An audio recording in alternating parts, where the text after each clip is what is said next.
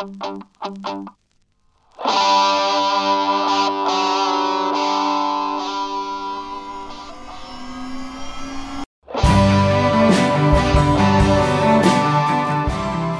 John Dixon here with another Undeception single between our Monday episodes. I hope you're keeping well. In the body, of course, but also in the mind. My daughter said to me just this morning, "Dad, you're being a bit grumpy with us all. Have you got cabin fever?" Naughty girl. But she was kind of right.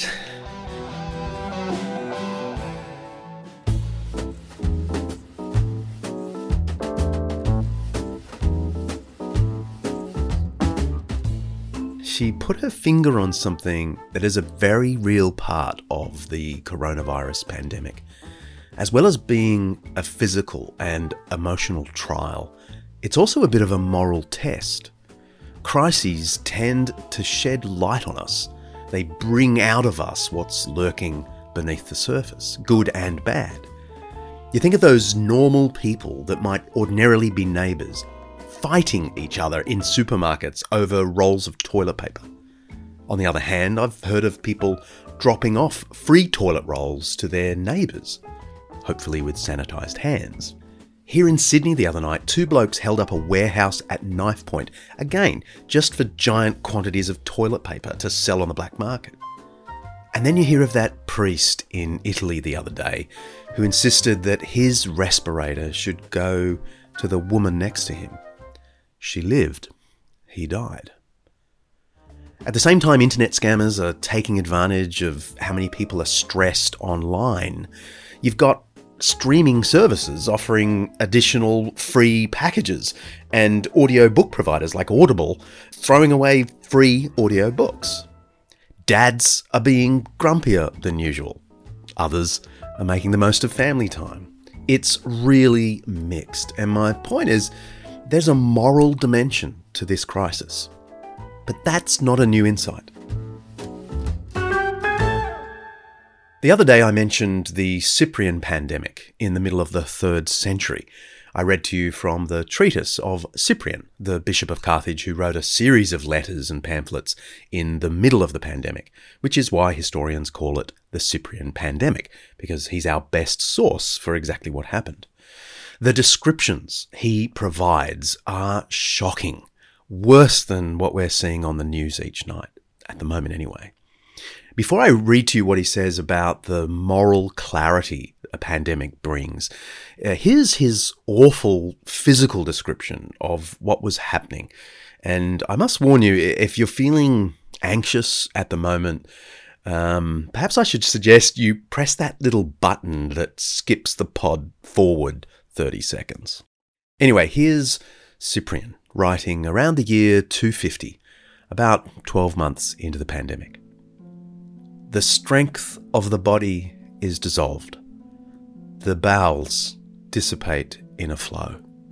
A fire that begins in the inmost depths burns up into wounds in the throat. The intestines are shaken with continuous vomiting. The eyes are set on fire from the force of the blood. The infection of the deadly putrefaction cuts off the feet or other extremities of some, and as weakness prevails through the failures and losses of the bodies, the gait is crippled, or the hearing is blocked, or the vision is blinded. And I'm going to stop there. Actually, I read an article the other day in The Atlantic that makes the case that Cyprian's description here suggests a filovirus like Ebola. Anyway, that's above my pay grade. Cyprian goes on to make a bunch of spiritual points, loads of them actually. He talks about how to face this horror with heroic spiritual confidence. I don't want to depress you with his relentless spiritual discipline. Cyprian's not for the faint-hearted. He survived the plague himself, but he ended up being exiled for his faith and then martyred a couple of years later. He is one hardcore Christian leader. Anyway, what I do want to read to you is his section on the moral clarity that the pandemic brought. It's a test, he says. It finds us out. Have a listen. What significance all this has. This plague and pestilence, which seems horrible and deadly, searches out the justice of each and every one and examines the minds of the human race. Whether the well care for the sick, whether relatives dutifully love their kinsmen as they should, whether masters show compassion to their ailing slaves, whether physicians do not desert the afflicted, begging their help, whether the greedy quench the insatiable fire of their avarice, whether the proud bend their necks, whether the rich bestow and give something. Although this mortal crisis has contributed nothing else, it has certainly accomplished this.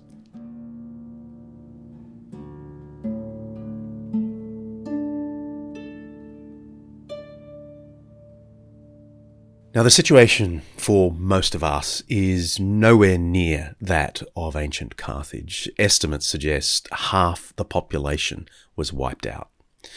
But our crisis still provides a similar test for families, employers, physicians, the rich, grumpy dads. One feature of these times I'm noticing a lot in myself as much as society is the way it brings out the best and worst of our humanity, often in the same communities, the same family, the same individuals, best and worst. I myself can delight in the thought of handing out toilet rolls to neighbours. I haven't, but I've thought about it. And yet I can just as easily resent customers who get the last roll at the supermarket before I do. Here I am offering this very helpful free podcast, and then I turn around and snap at my beautiful daughter. I don't know about you, but I'm going to let this crisis find me out, undeceive me about myself, call forth my best humanity, and expose me as a grump. Lord have mercy. See ya.